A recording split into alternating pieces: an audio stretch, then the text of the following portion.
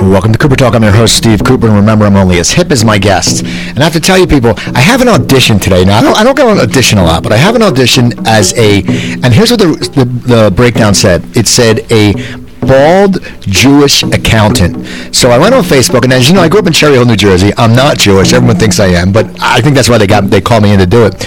But I put up a note to see what anyone had some tips, because I know some Jewish accountants back in my hometown, and it was pretty bad, because I was going to dress nice, but they said I had to be real insecure and nebbishy, and I'm like, but the role doesn't sound that. So it's going to be interesting. You know, it's at least it's better when I got cast a few weeks in that video as a creepy guy. So I'll take a bald Jewish accountant over a creepy guy anytime.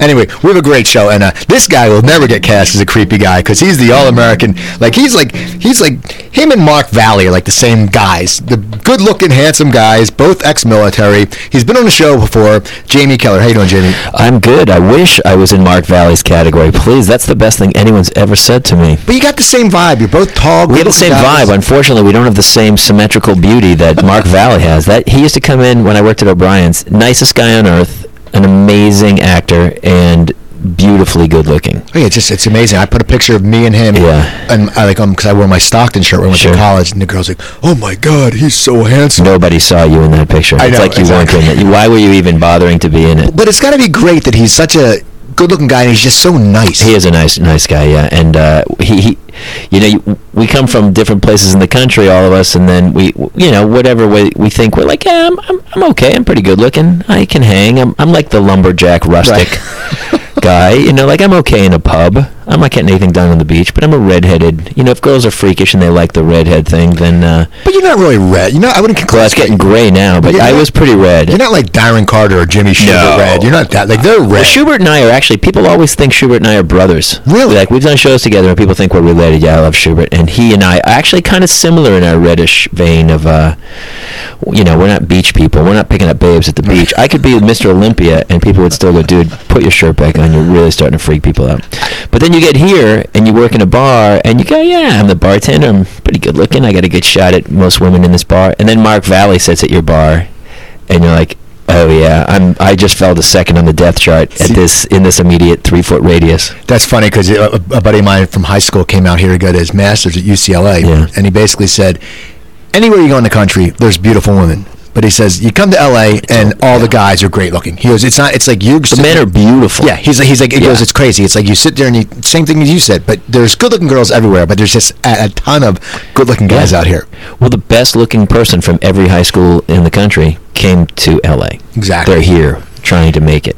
Now, I got to ask you a question. You're a big baseball fan. Yeah, I'm a big Red Sox fan. I'm from New Hampshire, Massachusetts. Now, I got to ask you, what the big hoopla for Jeter going away, and sure. I'm a Phillies fan, and I do like the Yankees, and I think Jeter's a great player. Even as a Boston guy, we love Jeter. And even in the ad last night before his departure, they showed the Red Sox guys. John Lester tips his cap. Like, we hate A-Rod. Everyone hates A-Rod. Yeah, we hated Mickey Rivers. I hated Nettles. You hated Mickey Rivers? Yeah, I hated Mickey Rivers really badly. You must have hated Bucky Dent. Hated Bucky Dent. Hate Aaron Boone. Still to this day, I have trouble watching him as a commentator. But we always respected Jeter because Jeter played the game right, and I think there's, good fans always know and go, yeah, that's a class act. Had he been a Red Sox, we would have loved him, and we like him.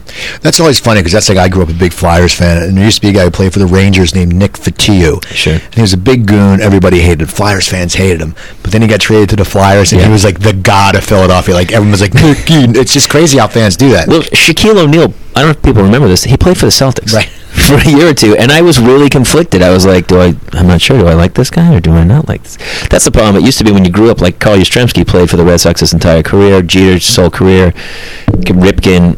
For me, Mike Schmidt. I mean, there was exactly. these amazing Greg players. Rosinski, like, there were guys where you love them, and now people just jump ship. It doesn't matter. There's no, half of them don't even speak English. It's a pure mercenary gun for hire process. So I definitely have lost a little bit of my love. I don't punch walls anymore when my team loses. I have a question for you because I have two friends who are big Red Sox fans, and the one's like, as I say, a typical Boston myopic fan. Like, there are some Boston, like, I'll kill you. I will kill you. And you're like, That's pass interference. It's like, no, the guy wasn't even near. Oh, no, I have such good sportsmanship that I'm like, no, that should be their ball. I wish why don't guys in pro sports, they're rewarded for cheating and lying. I feel like when we catch them, they should be fined for bad sportsmanship. Right, but they don't do that. But I got a question about Roger Clemens. Now, they are like, oh, he left. But didn't Boston trade him to Toronto first? So don't you think he was sort of spiting them going to New York? Absolutely, he did. Absolutely. Yeah,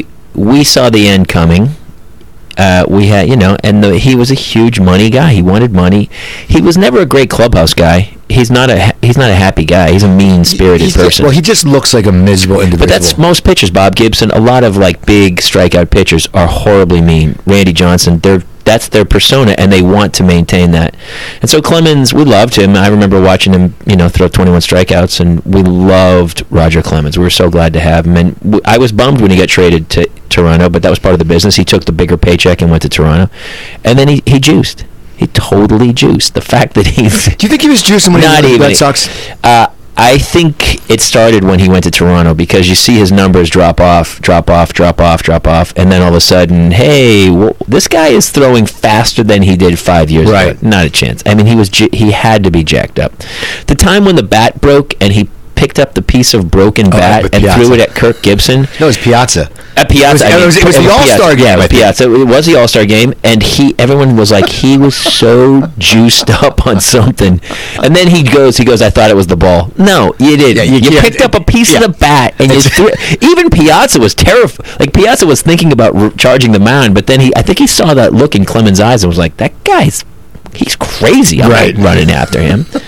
Now, you have a daughter. I have a daughter. Now, I see you've put some gear on her on Facebook. I see some of the... Now, are you going to post some pics? Are you going to breed her as a Boston fan, or are you going to give her the right I would to choose? never, ever do that to a child. Okay. I don't think it's right. And I always, before the Red Sox won in the early 2000s, I suffered, basically because I was born in that part of the country, and I was a hometown guy, and I stuck by it. I would never do that. She's more than welcome to cheer for the Red Sox. She can choose whoever she wants. What if it was the Yankees? Oh, no. My wife is a Yankees fan. Oh, really? And I remember when we moved into the house, I took her Yankees hat and I threw it out the window into the front lawn. And listen, I don't love the Yankees, but I went to Yankee Stadium and saw the All-Star game, and I've seen some games at Yankee Stadium. I think as you get older, and I'm telling you, sports have changed. It used to be same guys, that was it, man. You got drafted by that team, you were part of our community. Ortiz now, although he didn't even start there, he started in Minneapolis or whatever. And then, but once you become part of that franchise, it's sad to see somebody kind of spend their last year or two somewhere else and fade away. It's just about money. It's such a business. It sucks because I remember my girlfriend's an Eagles fan like me, and I could not find, she wanted a pink jersey. And I wasn't going to get her Vic because I don't like Vic. I didn't want to get her Osmogal or whatever his name is. No. She's awful. She wanted Deshaun Jackson. So this was like 2 or 3 years. 2 years ago when we were dating. It was like our first Christmas or whatever. Sure. And I'm hitting every site, like these Chinese websites that say, the jersey for this, and like, Jackson spelled wrong or whatever. And it's like, I finally found one through all that. It was a company, they sent it to me. And then what do you know? Yeah. She moves out here, she would visit, we'd go see Eagles games. This year's the first year she'd be out to watch a game. Yeah. And her pink jersey is obsolete because they traded him. And it just pisses you off. Yeah, and he was a franchise player. I still, when I go to Red Sox games, I have a Fisk jersey that I wear. Cool. And it's the button gray one. And I have a Yastrzemski shirt that I wear. I can't remember ever wearing a current player's name on my jersey. I want to get a Denny Doyle. That's why. Yeah, I would love a Denny Doyle. That'd be great. Yes, Louis Aparicio. Rick Burleson. Well, actually, my Dwight Evans. I would get one of those. Dwight Evans was great. My buddy had a Greenwell one. I remember this was years ago. Mike Greenwell. I stole it from him, and I used to wear it down the Jersey Shore, and they were wool. They were like heavy. They were like, that was like one of the good jerseys. There's still a discrepancy. He won the MVP, or he came in second to somebody who then said they juiced. Canseco. He came in second to Canseco, and he always maintains like, hey, you need to give me that. He should. Canseco should not get the MVP trophy. We should go back in history, and anybody who's kind of been, criminalized for that should have to give their trophies over to whoever finished second. So, okay, now we're going to get to your career a little bit. Sure, man. New Hampshire. You grew up in New Hampshire. Yes. And then you joined the military?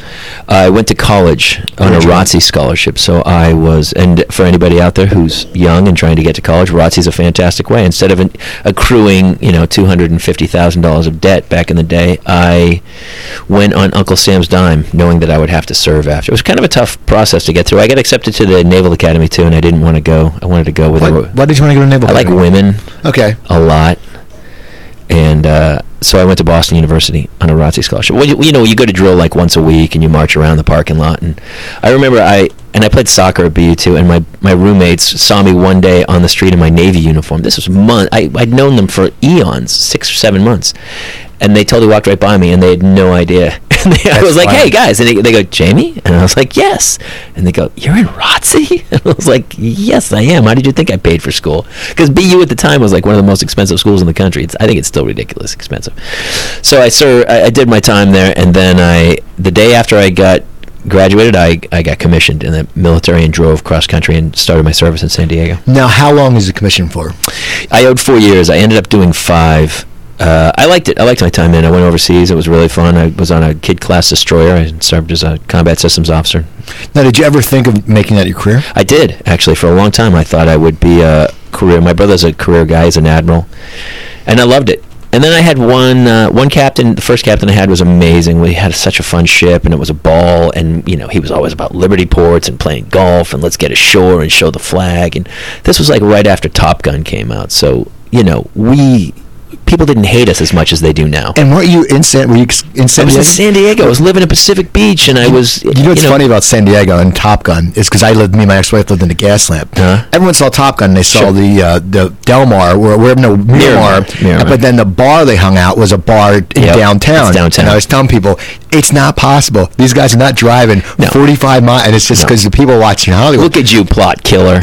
Yes, it's a location that they use. Now, they use that bar downtown. Pacific Beach is beautiful. I mean, he must have been loving it. I had a ball. Are you kidding? I had an amazing time. But then I had a captain on my last ship that he was all about work.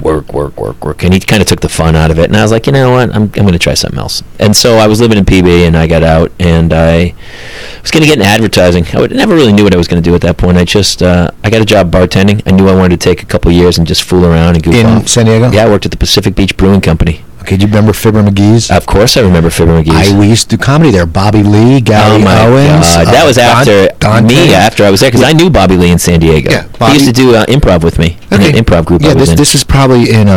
I lived there 18 years ago. But yeah. Fibber McGee's, and it was Vicky Bobolock, Bobby Lee, Gary Owens, who's just in that new movie with Kevin Hart. The first time I did stand-up was at the Comedy Store. Okay. On a Monday night in front of nobody. Was Fred Burns still there? Fred Burns was running the roost. I still am good friends with Ralph Waxman, Chris Klauber, Karen Rontowski. I just saw the other night. This whole San Diego crew. But what's funny is I only did stand-up a little bit down there, but I did a lot of improv, and so I started to get some work. I just fell into some things. I fell into a couple commercials. A commercial agent repped me. I did a Renegade episode, a Silk Stockings, and all of a sudden I kind of accrued these SAG credits. And I was like, I'm going to jump. And I just moved to L.A. not knowing one person on earth. No one. So just now had you been here a lot or visited or? I started to come up and take classes with Gary Austin just randomly. He's an improv teacher, and I was like, I was really kind of doing pretty well for a guy who had absolutely no training whatsoever in San Diego. I was working a bunch, and I was like, this is going to be the easiest profession I've ever entered. I had booked the very first commercial audition I went on for SeaWorld and ended up making a boatload of money. And so when I moved up here, I was like, here we go. Here I am. Let's rock and roll. And it was a major adjustment. Now, where'd you live? Where's your first place to live? I always wonder where people pick when they come up here. It's so random. It was Pico and Robertson, and I don't know how I found it. It's a nice area. It was very Hasidic Jewish, so I was in the middle. I was invisible to them. They would see this Irish Catholic guy walking in the street, and they know that I'm not going to the chosen land with them. So it was honestly... They'll be in my audition I later. was invisible. I was truly invisible. No, they're Hasidic Jews. It was very, very Jewish. But I was only there for a little bit, and I got a job at the Crocodile Cafe, which is now Boa in Santa Monica. And I was waiting tables, making no money whatsoever. And it was hard, man. It was hard when I first got here. I thought for sure I'd start to work, and it took me a while. I joined Acme Theater Company, and I just auditioned straight in. I started performing in their company, And those first couple of years, I remember being overwhelmed. I didn't know anybody, and I was also like 30 years old. Like, everyone moved here at 21, so all these people who were my age were all friends with each other. They, you kind of come up with people, and they knew each other. And so, I finally met people in my theater company, and I remember talking to a guy, Steve Bean, who was such a good cat, and he was a big actor at the time and had done 1 million commercials. And they were in my theater company. I remember looking up to them, and I was talking to them after me, like, how do you get auditions? Like, how? I couldn't get an agent. I didn't know anything. I didn't know what to do. And but you were SAG, right? I was already SAG. And that Luckily, help? It totally helped. People who were not SAG were in serious trouble. But, eventually I got a commercial agent. They were terrible. Hervey Grimes was my first agent here, I think. Marsha Hervey and Pam Grimes. They actually were very nice to me. They just didn't, they weren't powerful. People always like, hey, I want to get with CAA. You're like, no, you don't. That's the last, you'll get buried there. Exactly. And they actually helped me a bunch. And all of a sudden I got some auditions out of nowhere. And they came and saw a showcase I did at Acme. And it was, now it seems like, oh yeah, it kind of did happen quickly. That was like over 3 or 4 years of working. And then finally, some casting people came to a show at Acme and brought me in for Friends. And I was like, oh, and I was really like, Jesus, this is scary. And I booked it. I ended up being on Friends. And that was kind of like a little pat on the back to go, you know what? You could do this. This is actually something you could do. It was such a huge show. I mean, it's like, that's like the guest spot. And it was the week they were on the Rolling Stone cover. The set had security around it. It was like the biggest thing on earth. And from then on, all of a sudden, I started to get all these little parts in all these 4-camera sitcoms. I booked a lot of commercials. I ended up recurring on Will and Grace. And then, it sounds like it's a couple of years. It was actually many years down the road. I booked My Boys, which was 10 years. I'd been here 10 years. Well, that show was very it got great reviews. It was one of those things. Yeah, and it lasted 4 seasons. It was great. I met my wife. I bought a house. It was finally some validation. No, I just met her through the process of working on the show. So now, what's the process? Was it? I hear sometimes. I hear horror stories. It's pure luck. But I hear like when you audition for something. Oh, they're all horror stories. Like Robert Romanus when he did Damone. He said he went for Fast and the Ridgemont High. He said he went back like 5 times. I went back 5 times for My Boys. Finally, I told him, he goes, you know what? If I'm not going to stop calling me, and they finally gave him the part. You have to just not care. One of my first pilots I ever booked was a George Clooney pilot on HBO called Kilroy that he had written and exec produced. And I was terrified. I had just done, I think, the Will and Grace I had started to recur on. But it was first, I was starting to get out for pilot season, which at that time was pretty big. And I remember I went in for the first read, second read, and then the third read. Clooney's in the room with me. And he reads with me. And I kept talking to him, going like, hey, man, I feel like I've done this every which way. I want to try something. He's like, just do it the exact same way. All we're doing is each of those 5 auditions, what they're doing is, we like what you're doing. We're going to bring 3 more people into the room to see you. Do it the same way.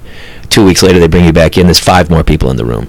Do it the same. They don't want you to really. They just want to see that. And so the final one I read was with Clooney at HBO.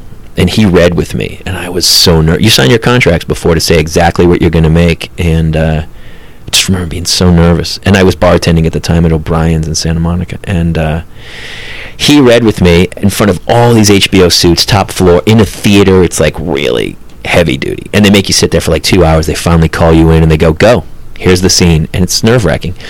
And I crushed, and he was so great, and he improvised in the scene, and we went off base, and it was so much fun. And I was like, holy shit, I'm hanging on with Clooney. This is pretty amazing for a guy who has no theater background whatsoever.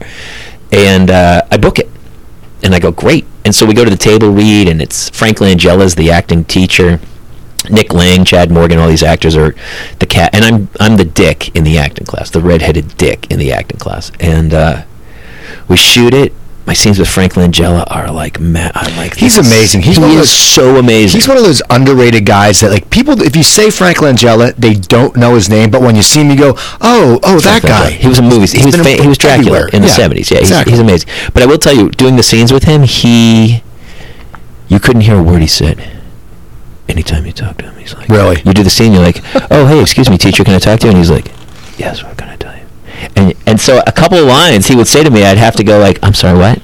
And he would just say it again. But he knew, because when I watched it back, his performance came off so powerful, because he knows he's mic'd, and that I learned such a lesson, because I'm trying to project, like I'm on stage, and Frank Langella's talking to you like this.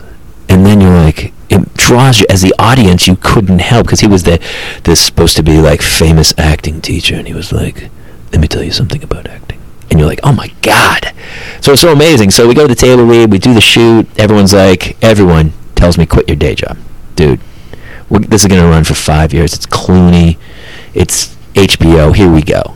But I didn't quit my day job. So we don't hear for like 2 months. And then sure enough, word comes back and they goes, yeah, that's not happening. They didn't pick it up.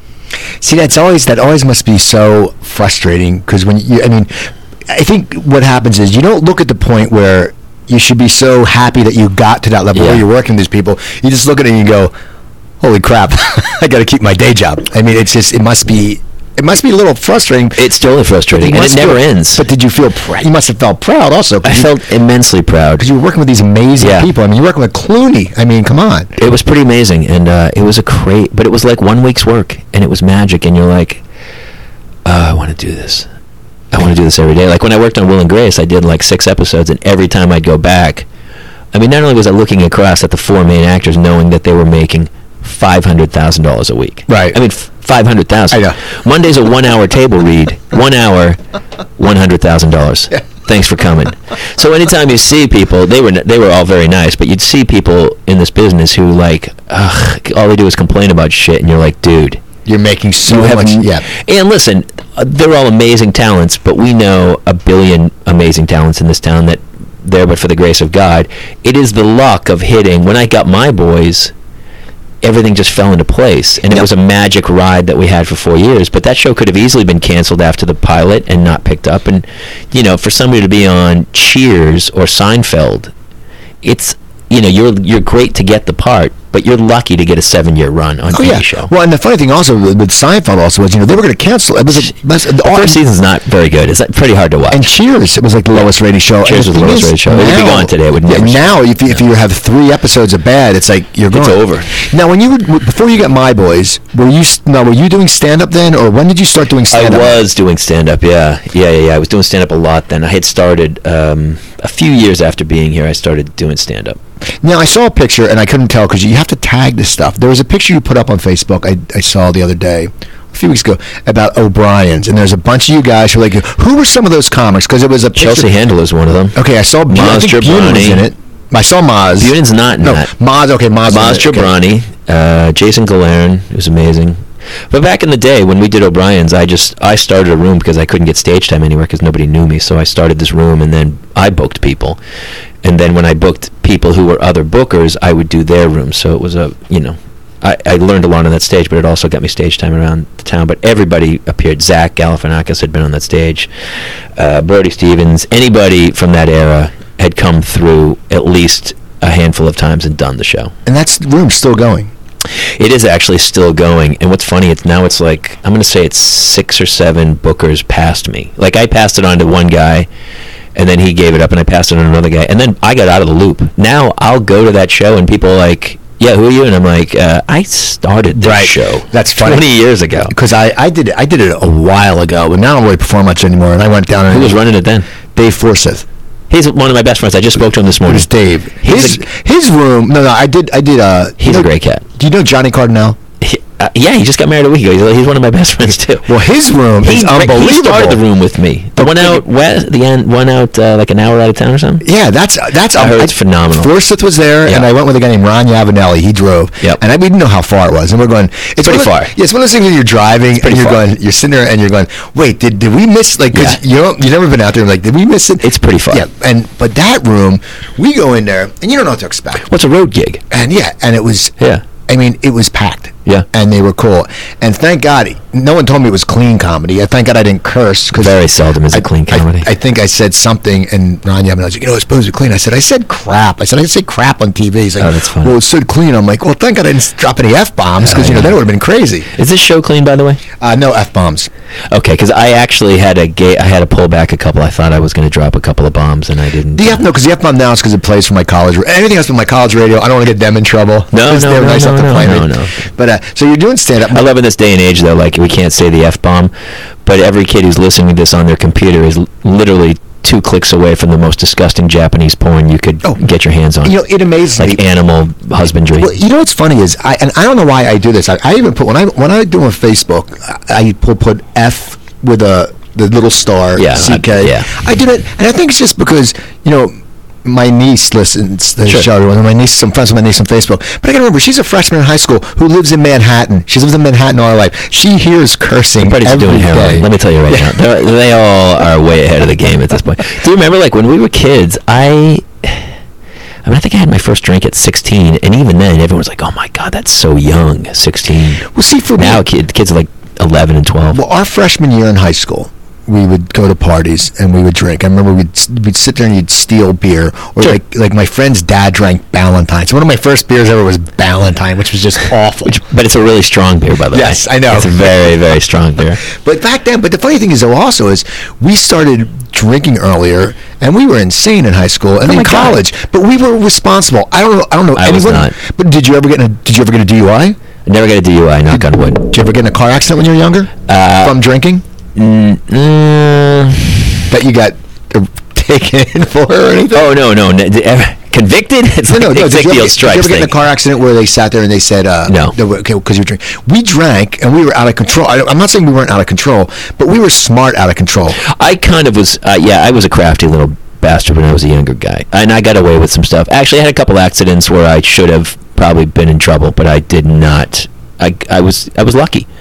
You look back and, we all know people who got into car wrecks and got killed or got DUIs or killed somebody else or something. And it's a lot of times at that age, it is just sheer luck and numbers, and it's math and consequences. I knew 2 guys that were so stupid. No, they're like people are stupid, though. Don't get me wrong. I have friends where like, I think I do drive way more diligent and safer after a few drinks. Like, I'm not trying to run the yellow. I follow all the laws. Yeah. So I always say it's like a big thing. And also, listen, I have a baby. I stopped drinking and driving years ago.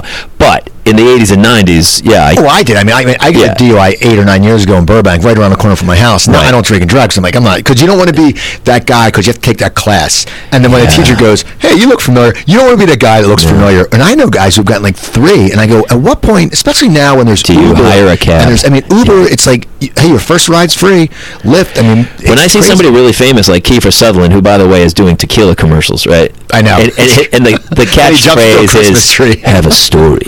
How about if the story is, you are an idiot drunken driver, when you're also a multi-millionaire and can hire a full-time driver, and you just got a DUI, you should go to jail. Yeah, you're an idiot. My girlfriend and me were talking about this. So let's say this show became a huge hit, like I got Howard Stern money, or let's say I won a huge lottery. We would never drive again. Ever. Not even when we're not drinking driving. I would say, I'm going grocery shopping because I love grocery. Pick me up. Well, that's like, I just saw today, there was a video on with Charlie Sheen. And I guess last night, he was at Taco Bell. And these people noticed him, so he got out of the car, and he's drunk. He goes, oh, sorry, I'm really effing hammered. And he's like... Was he driving? No, that's the thing, though. He said, They go, and he goes, who's that? And the guy's like, it's all right, Dan, or whatever. He goes, that's my driver. And we're safe, we're fine. But at least he was smart enough to sit there and go, and plus, I would rather sit there and just relax anyway. Why even drive if you don't have to drive? Well, I always see guys, and they go, I just want to buy a $250,000 Maserati. Like, they want these cars, and I go, dude, give me the $30,000 Prius and give me the driver. I'd rather have somebody drive me around than drive a... Wouldn't that be funny if you had like a really crappy car? I was thinking... And you just go... And they go, that's a pretty crappy car. And I go, yeah, but that's Fred. He's my driver. Well, that's what I was thinking. He's with me all the time. I have my car as a 96 Toyota Tercel. Right. And I keep it because it's paid off. It has 102,000 miles. You're not getting pulled over in that, by the way. Exactly. That's what I say when I talk my act. When I wear a hat, they think I'm an old man. Yeah. I'm not getting pulled over. Yeah. And it has 100 2,000 miles on it. I pay $48 a month insurance. I said, you know what? I will take that. I don't. Yeah. As Does I it said, get you from point A to point B? Then that's the purpose of a vehicle. I want to be comfortable. Listen, the air conditioning has to work. I have air. Yeah, I have air. You know what I'm saying? But I'm fine with a cassette deck. I don't have a problem because I have cassettes. I don't care about like pulling up to a stoplight and having some girls go, "Oh my God, look at that Lamborghini." Never have been that guy. I just don't care about it. I just want to get from point A. And the other thing is, if you have a really nice car, all you do is worry about it. Yep. You're going to go to drive to Ralph's, park in the parking lot, and then go, some jackass is going to key my car. You got to park all the way across the Yeah, it's a pain in the ass. And then you valet. You're going to valet it with some little crazy kid at a restaurant to let him drive and then try to explain to him how to drive your Lamborghini Countach. Yeah, I've never. What do you drive now? Do you have a Prius? I have a Prius. Okay. I have a Prius station wagon now with the baby. It's a Prius V. I love. And I had a Prius before this. I had a 2006 Prius that my wife kind of made me trade in because we had the baby and she wanted a bigger car, and so we went from the Prius to the Prius V. That was my big jump. Now where do you charge it? No. Prius is a hybrid. It's an electric car, but it also takes gas. So it gets like 45 miles to the gallon. Okay. Now, where do people charge when they have those electric cars? I have friends, and I actually looked into it. I was going to do it, but my house, the driveway is not. You'd have to have a driveway that kind of came in past a gate or somewhere where nobody would mess with your car. Like you need a plug, and they put a charging station either in your garage or on the side of the house, and then when you park the car, you plug it in. The other thing is with those things, I think it's 35 miles. Is all you'll get. That's it? Per charge. You'll have to charge it after 35 miles, which is great if you're going over the hill. But yeah, it's not. But if you got to drive to Irvine, or all of a sudden, most people who have them have a second or third car, and that's their one car that they kind of use for their back and forth to work in the morning, and then on the weekends they drive their Escalade. And if you yeah, exactly. to make up for the gas they didn't waste. If you break down, you're screwed because you don't see AAA bringing a really long cord. Yeah. It's like, here you go. There's some guy cranking a battery, right, while he's trying to charge the car. So after my boys, yeah. Now that must have been great. It was on for 4 years. Now, did you start getting recognized? I mean, because it seems like a show that it wasn't like it didn't have huge viewing, but it seemed one of those things like TBS, like Men at Work. All their shows are really good right now because regular TV sucks. I mean, but all the shows are FX, TNT, TBS. Yeah. So you have that. They have those people who are really devout fans because first of all, they can watch it and they're smart enough to watch it. I still get recognized here, and they'll be in an airport or something, and some guy will come up and start talking to me, but there's always this wonder. It's like, does he know me from the show, or did I serve beers to him, or did we it's weird. And then he goes, hey, my boys. Or I'll get a lot of times they know me from something. But I've also been on so many different shows and I'm a redhead, so I kind of stick out with a big square jaw, so people were like, you look familiar to me. And then we'll play the game, and they'll be like, are you an actor? And I go, sometimes I'll just go, no. But, sometimes they're like, yes. And they go, what have I seen you in? And you're like, okay. Here's my IMDb page. Do any of these things look familiar to you?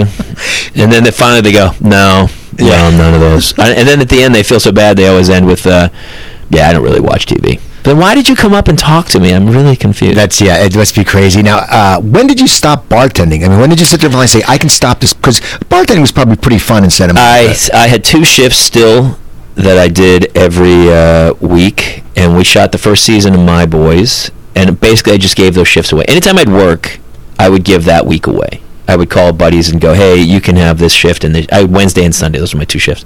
But after we finished the first season of My Boys, I was going back. I didn't care. I just was going to pick up shifts while we were off. And then we got picked up for season 2, and we went back to shoot that, and I kept giving all my shifts away. So I gave shifts away for like 6 months, and finally the manager called. He's like, dude, do you still work here? And I go, I guess I don't. But I never really ever wanted to quit the gig because I knew.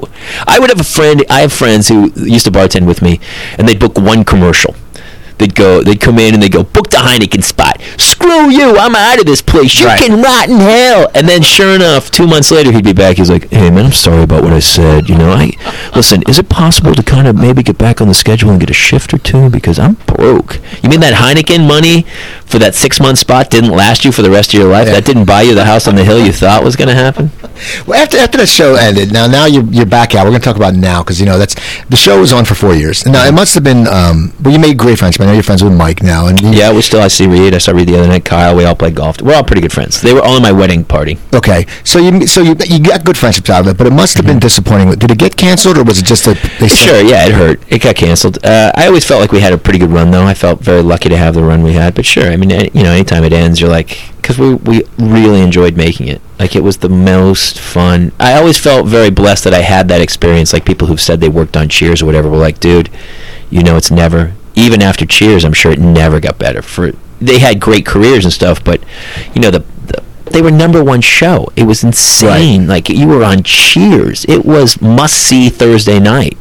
Like, I guess the whole week was a party, and they would just write and shoot and be creative and put the show up on a Friday night, shoot it, go boom, come back Monday, do it again. For how many years? 10 years or something? And you're like, it's just unheard of in Hollywood. So to even have a run of that for 4 seasons with, like, some of my best friends, all we did was play ping pong all day long and foosball, and then we would hang around after and have drinks, and we would shoot, and it was magic. It was really magic. It seems like that. It's all because I went to a taping of Sullivan and Son. Sure, yeah, those guys are great too. And I think it's the same thing for them because they're all, because Roy has been on the show and Gary Cannon, who does warm-up, has been on. But Owen's great. They're all great guys. They're all comics. Yeah. And so they know, and they know it's just good to have a job, and you're not on the road, and it's just back to, getting to actually paid pretty well to do what you kind of came to do. So you've kind of reached this giant goal in life. Like, when you first come here, you're like, I just want it so bad.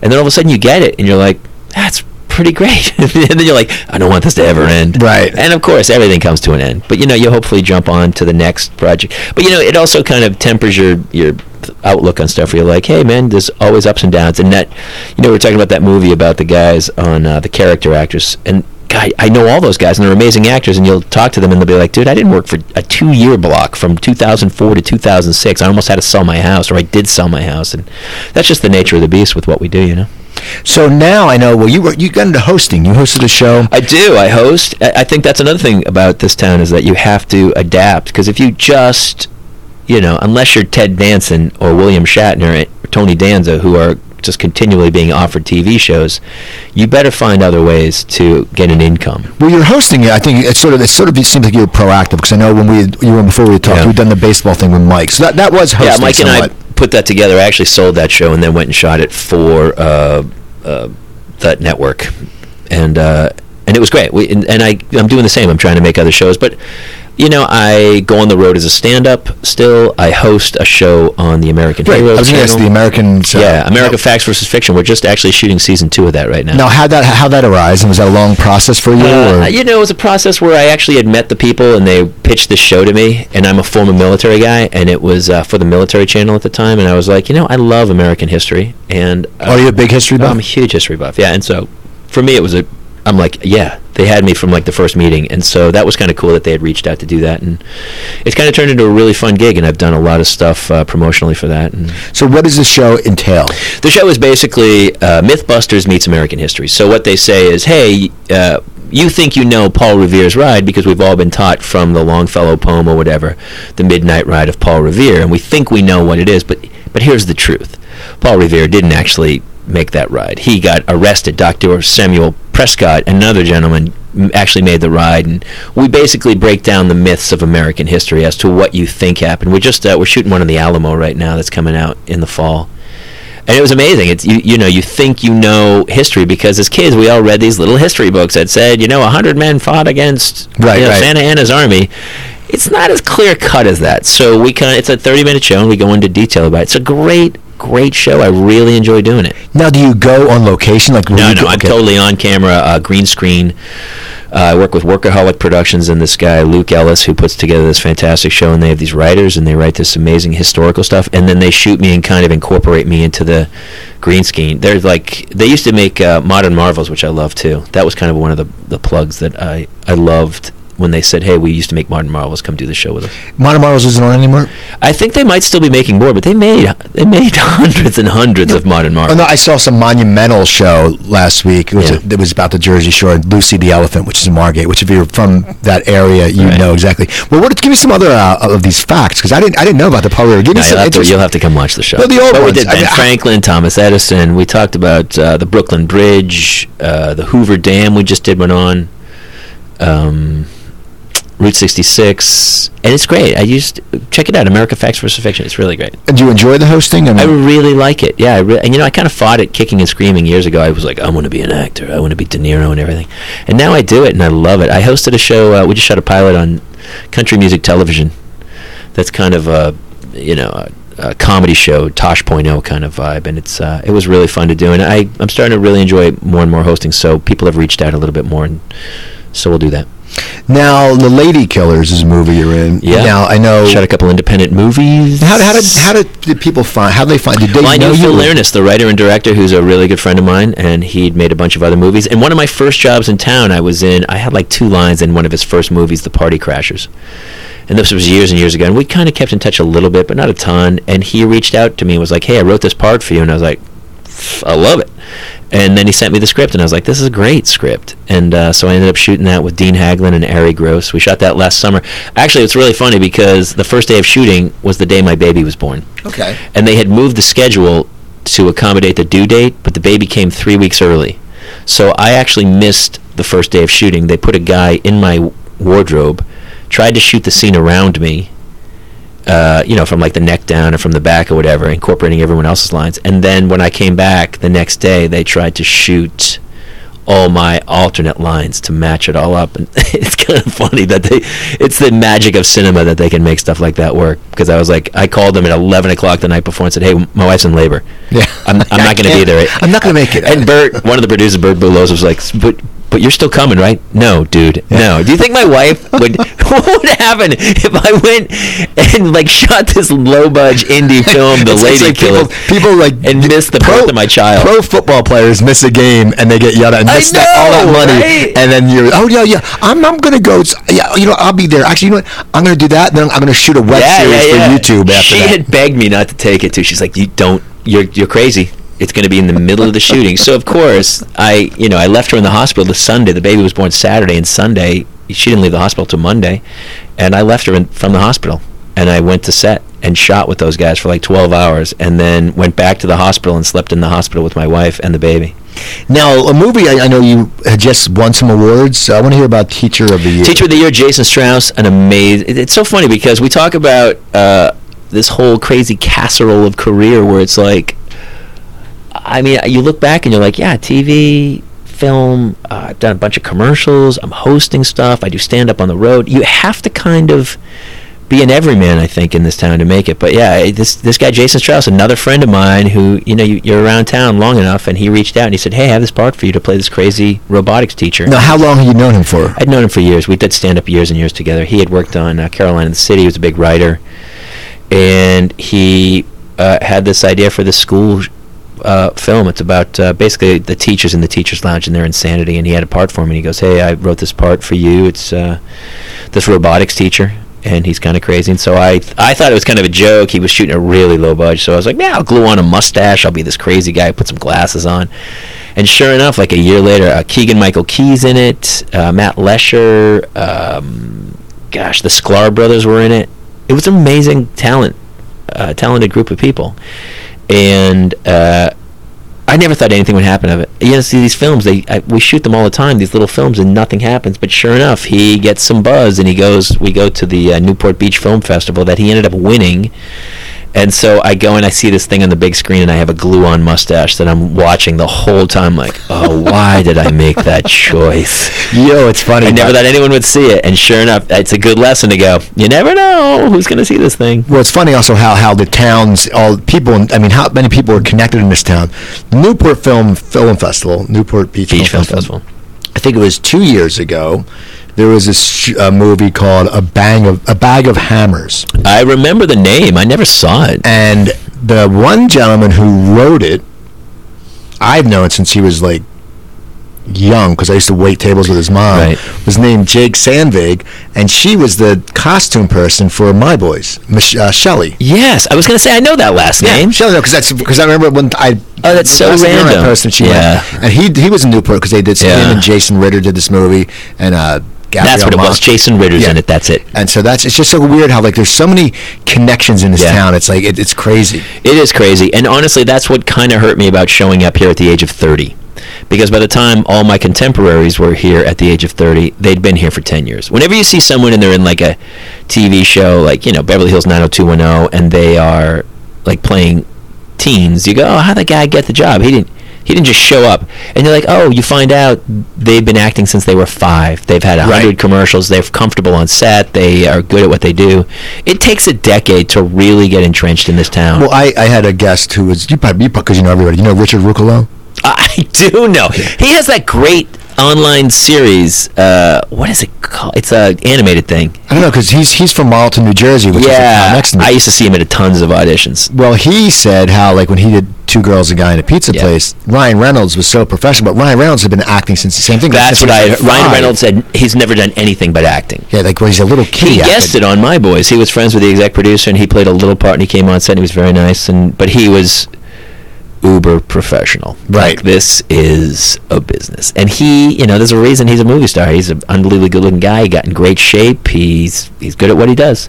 I was never that guy. I was like, just stand here and say your lines and let's be funny and go. And it was really, you know, I learned a lot and it was great, but I had never, when I first got here, I didn't know what I was doing. I didn't go to drama school. I was 30 years old. I'd been a Navy lieutenant. Right. And people were like, what are you doing here? And I was like, I want to act. I remember my father begging me. He was like, don't, please, this is a terrible mistake you're making. You're never going to work. And people told me I was crazy. I would never work. And now I look back at some of those people and they're out of town. Right. And I've been here, you know, 20 years. Well, I remember last time you were on, you're starting to go out for more commercial auditions because you've done it for a while. But now you've booked a lot of commercials in the world. I still have I have a couple running now. I have an Affleck running. And you know, it's funny. What's it like with that? Is that duck? Is there really a duck on the set? Yes, there is a duck, and there is puppetry, and there is graphics, animation. Okay. And then they combine it all together. That was most of the 2 days of shooting was shooting the duck. Okay. And then the other guy and I they shot it, and we were like, hey, what's happening? I saw that one, and then you were in a KFC one. KFC was a great family one. I shot a few. You know what's funny? The director, David O. Russell, the Academy Award-winning director. Wait, the KFC where you're eating in the kitchen? Yes. David O. Russell directed those. All the KFCs. I've done like 3 KFC spots, and it was all David O. Russell. And sure enough, you know, you get there, and he was talking about this movie he was working on, and it turned out to be American Hustle. Yeah, and Silver Linings Playbook had just come out, because he was saying something about this scene with De Niro or something, and I was like, and then now you're like, oh, that's right, De Niro is in American Hustle.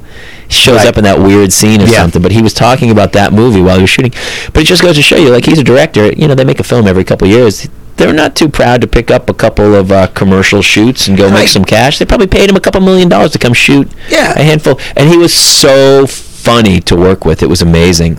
And, you know, out of all the commercials I've done, I've worked with Peter Kerr, who's another big director, and you see those commercials and you're like, oh yeah, that's really well shot, man. They really got moments and nuances, and I thought he did a great job with those spots. It's so funny because now when if it runs, I'll be like, oh wait, because you don't know that stuff. I think it's gone now, but yeah, it was a great run. Did you have to eat a lot of chicken? Yeah, I did not actually. My part was I was just the dad who was like a curmudgeon who was like whatever. And then the kids had the monologue, and my wife had the monologue, and they had to eat, but I just kind of sat there staring at them most of the. And I remember the audition. I didn't say one word. No, I just stared at the guy. The one I remember was one on the phone. Oh, with the daughter. Yeah. Yes, that was the other one because we went back. That was the second. David Russell. Really funny. They were both David O. Russell, and the first one I had a totally different family. I had a wife, Kelly Daniels, and these 2 kids who were amazing, and we shot a couple spots as the family. And then the next year, I went in. They had another audition series, and I was like, well, I played the dad last year. This is going to be weird, right? Unless we're the same family. It's kind of weird. And so I go back the next year, and I book it, and I go to set thinking I'm going to be with the same woman, and it's a totally different wife and a different daughter. And I was talking to the guys who were the KFC guys, and I go, it's kind of weird. I have a different... At first, I didn't want to say anything because I was afraid they wouldn't remember. And then they go, oh, my God, that's right. And they'll fire you. You learn in this town to keep your mouth shut a lot. Have you gotten fired from anything like that? Oh, I've been fired. We'll talk about that in a second. So I don't say anything to these guys going, maybe they don't realize I'm the guy from last year's commercial with a totally different family. And so they bring it up. They go, hey, how do you like your new family? And I go, they're great. And the guy was like, he goes, yeah, we got a new family. And I go, I don't want to get fired, but isn't that a little weird that I have the same father 2 years in a row has a different family? And they go, yeah, we thought it was funny too. We liked you, so we brought you back. And I was like, dude, I'm all over it. And then I did the scene with the daughter who gets the phone call or whatever. Yeah. So that's it. So then what have you been fired from before? I only got fired once, and it was from Urkel's show. It was the one after Family Matters. It was just one of the guys, and it wasn't just me. Three of the actors got fired, and it was so funny because you're trying to make a sitcom, and listen, it was Urkel's follow-up show. It wasn't Dave Ruby was in it, great guy. It wasn't. We weren't changing the face of comedy. It's Urkel. It's like Urkel, right? And so we. You get to set, and it's the tensest set you've ever been on. I mean, I've done every sitcom under the sun, Friends, Will and Grace, King of Queens. Everyone's cool, professional, relaxed. You get to that one, they were so tense about the work, and I was like, guys, we're not curing cancer. You realize that we're making comedies. We're making Urkel comedy. But it was a CW network, and they had a tie-in with Wrestling Federation that week, and they wanted to make sure it went really well. So the storyline wasn't working right. I was miscast anyway. I wasn't right for that part. Jim Wise ended up getting my part, and he was perfect for it. But they fired me, one other actor, and the director. I got the call on Wednesday, and I was like, "Oh, am I still getting paid?" And they were like, "Oh yeah, you get paid because once they book you, you get paid." And I was like, "Oh yeah, I don't care then. No, fine. 2 less days work for the same amount of money. I couldn't give it." And it never aired anyway. But I did, I felt, because here's the deal, somebody hires you, and I always feel like I want to give them, it's like I always feel an allegiance to the audience. When I do stand-up, I have some friends, you'll know guys who are comics, and they just have no care about the audience. You're lucky to be here, and they'll walk the room. They don't care what material they do, and they'll do whatever they want. Sometimes they aren't funny, and sometimes they are, and it's just not right for those people.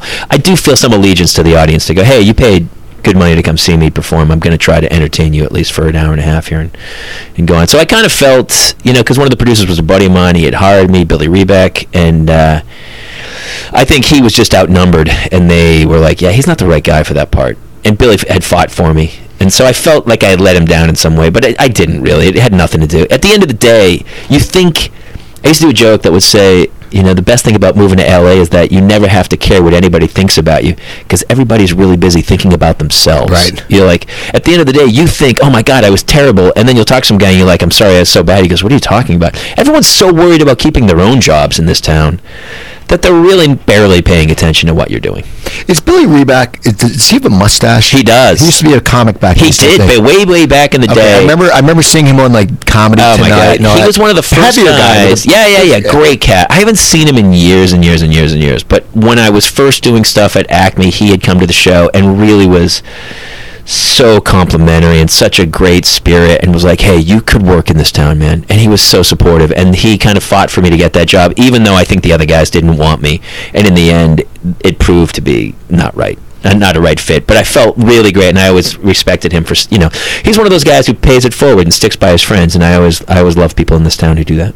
Now, you also have a show on Sirius. I do a Sirius XM show 1 hour a week, but yeah, it's... what is that based on? It's just me, and, I have guests, and we talk, and it's pretty simple. It's pretty simple. It's basically me, whatever I feel like talking about that week. We'll have some people who promote stuff, and Bunan's done it, and it's people make a big deal about it, and I love doing it, but it's 1 hour a week. Now, do you do it out of your house? I do it right out of my house. So how do you set? How do they? I punch in. I have a little board that connects to New York, to the Sirius studios in New York, and I do like radio. I mean, you're so good at it. You run a great show, and I don't think people get enough credit for. Well, thank you. For Stern.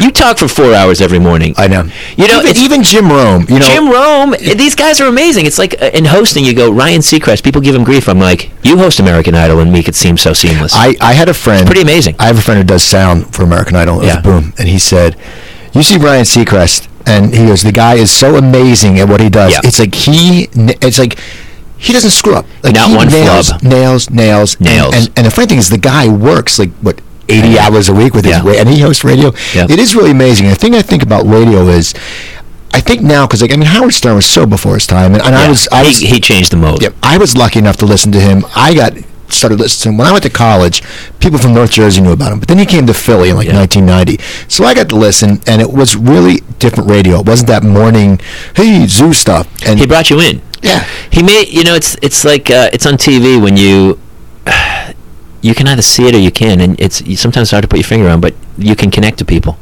And if you can bring people in, you have to remember to just, you don't see the camera. You're talking right through it, and you're bringing people in. Stern did that. When you listened to Stern, you were like, I never even realized it. I was not a huge fan of Stern until I started to host stuff, and then I looked at what he was doing, and I was like, gosh, that guy. It's really hard to do what he does. Oh, he's amazing. And that's the thing, I've learned is when I bring my guests in, I mean, I'll go off my tangents, but the bottom line is my guest is my guest. Yeah. And I always brought up that, when the guest is in your house, you treat them like a guest. And I think what happens now with radio and podcasts is the same thing that happens in LA comedy. There's just a lot of crap out there. So much crap. And it's like with comedy, you sit there and you do a show, and you sit there and go, wait a second. And then these are the people that complain. And it's like, I always say, how can you complain when you're complaining that you're not getting a break? You're not funny. But you don't hear that guy who is an all-American basketball player who, because there's only 144 spots or whatever in the NBA, they can't, it's like, you can't complain. That guy can complain because he, and it's just weird. Now, are you still doing a lot of stand-up? I'm starting again. I had the baby, and the baby's like a year old. And so I'm kind of working on a very specific set that's almost more, it's got a theme to it.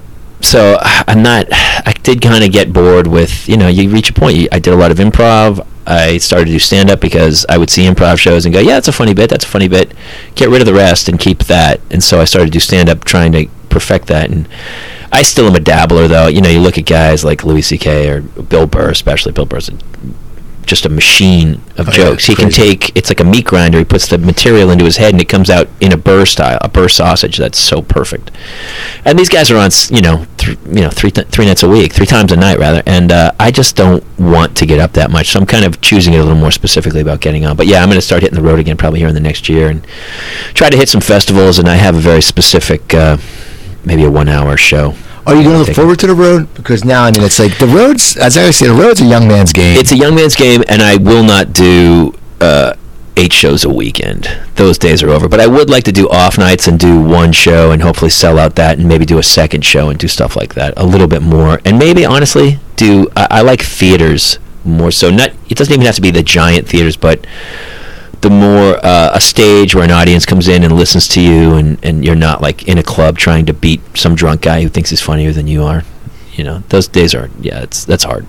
So we have a few minutes left. What else is up in the acting front? Anything coming up? It's so funny. Every day we talk about, I'd forgotten the 2 films I shot until you brought them up. Where you're like, oh, that's right, I did work on that film for 3 weeks of my life.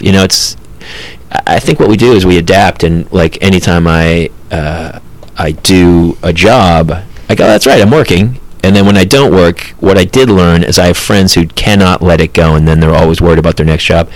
When I do work, I'm working, and when I'm not working, I'm usually being creative, either writing or something, but I'm also not sweating the load that I don't have a job. Did you go out to audition a lot? Yeah, I've been auditioned a bunch, and I shot this thing for CMT that we're waiting to hear on. If that's the case, then I'll go back and shoot. If we get picked up, we would shoot probably 12 episodes back east this fall.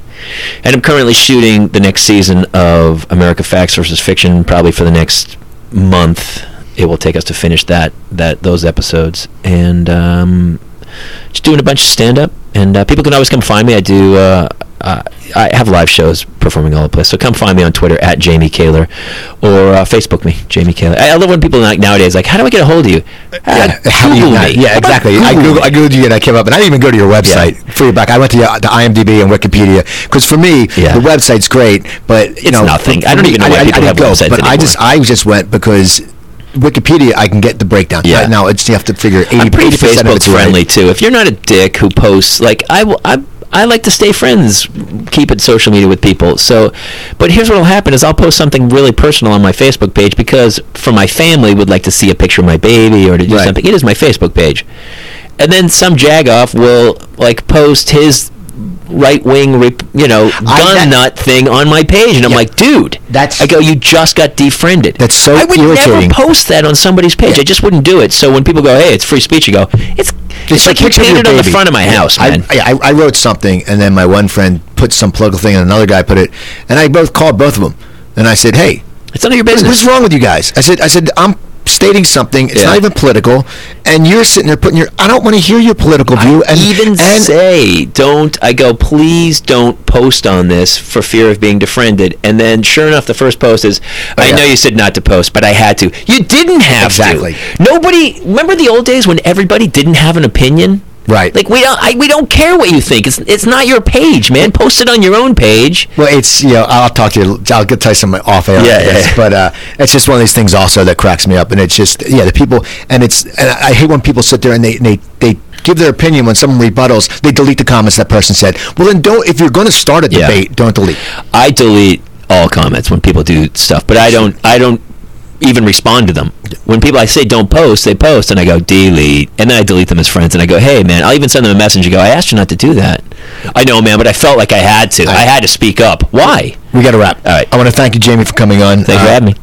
Check him out. Go Google him, Jamie Keller. Google me at Jamie Keller. People, this Saturday night, at Bob's Espresso, owned by Robert Romanes from Fast Times at Ridgemont High, I will be doing my third Cooper Talk Live. It starts at 7 o'clock this Saturday. I'll be with the amazingly talented Jordan Brady, will be my guest. He's been on Cooper Talk a few times. We'll be talking about I Am Comic, I Am Road Comic. And if there's any comics that are listening, come out and watch this because you'll learn a lot about the business. Jordan's his career has been crazy, all the stuff he's done. So come out. That's a Saturday, 7 o'clock. It's free, 5251 Lancashire Boulevard, Bob's Espresso. Also go to my website, coopertalk.net. I have about 270 episodes up. Go to your Android phone or tablet, type into Play Store, type into Google Play, type in Cooper Talk, and you'll get my app. And also hit me up at Twitter at Cooper Talk, and send me an email, Cooper at Indy100, INDIE100.com. And don't forget, I'm Steve Cooper. I'm only as hip as my guests. You guys have a wonderful weekend. Drink your water, eat your vegetables, take your vitamins. Have a good one.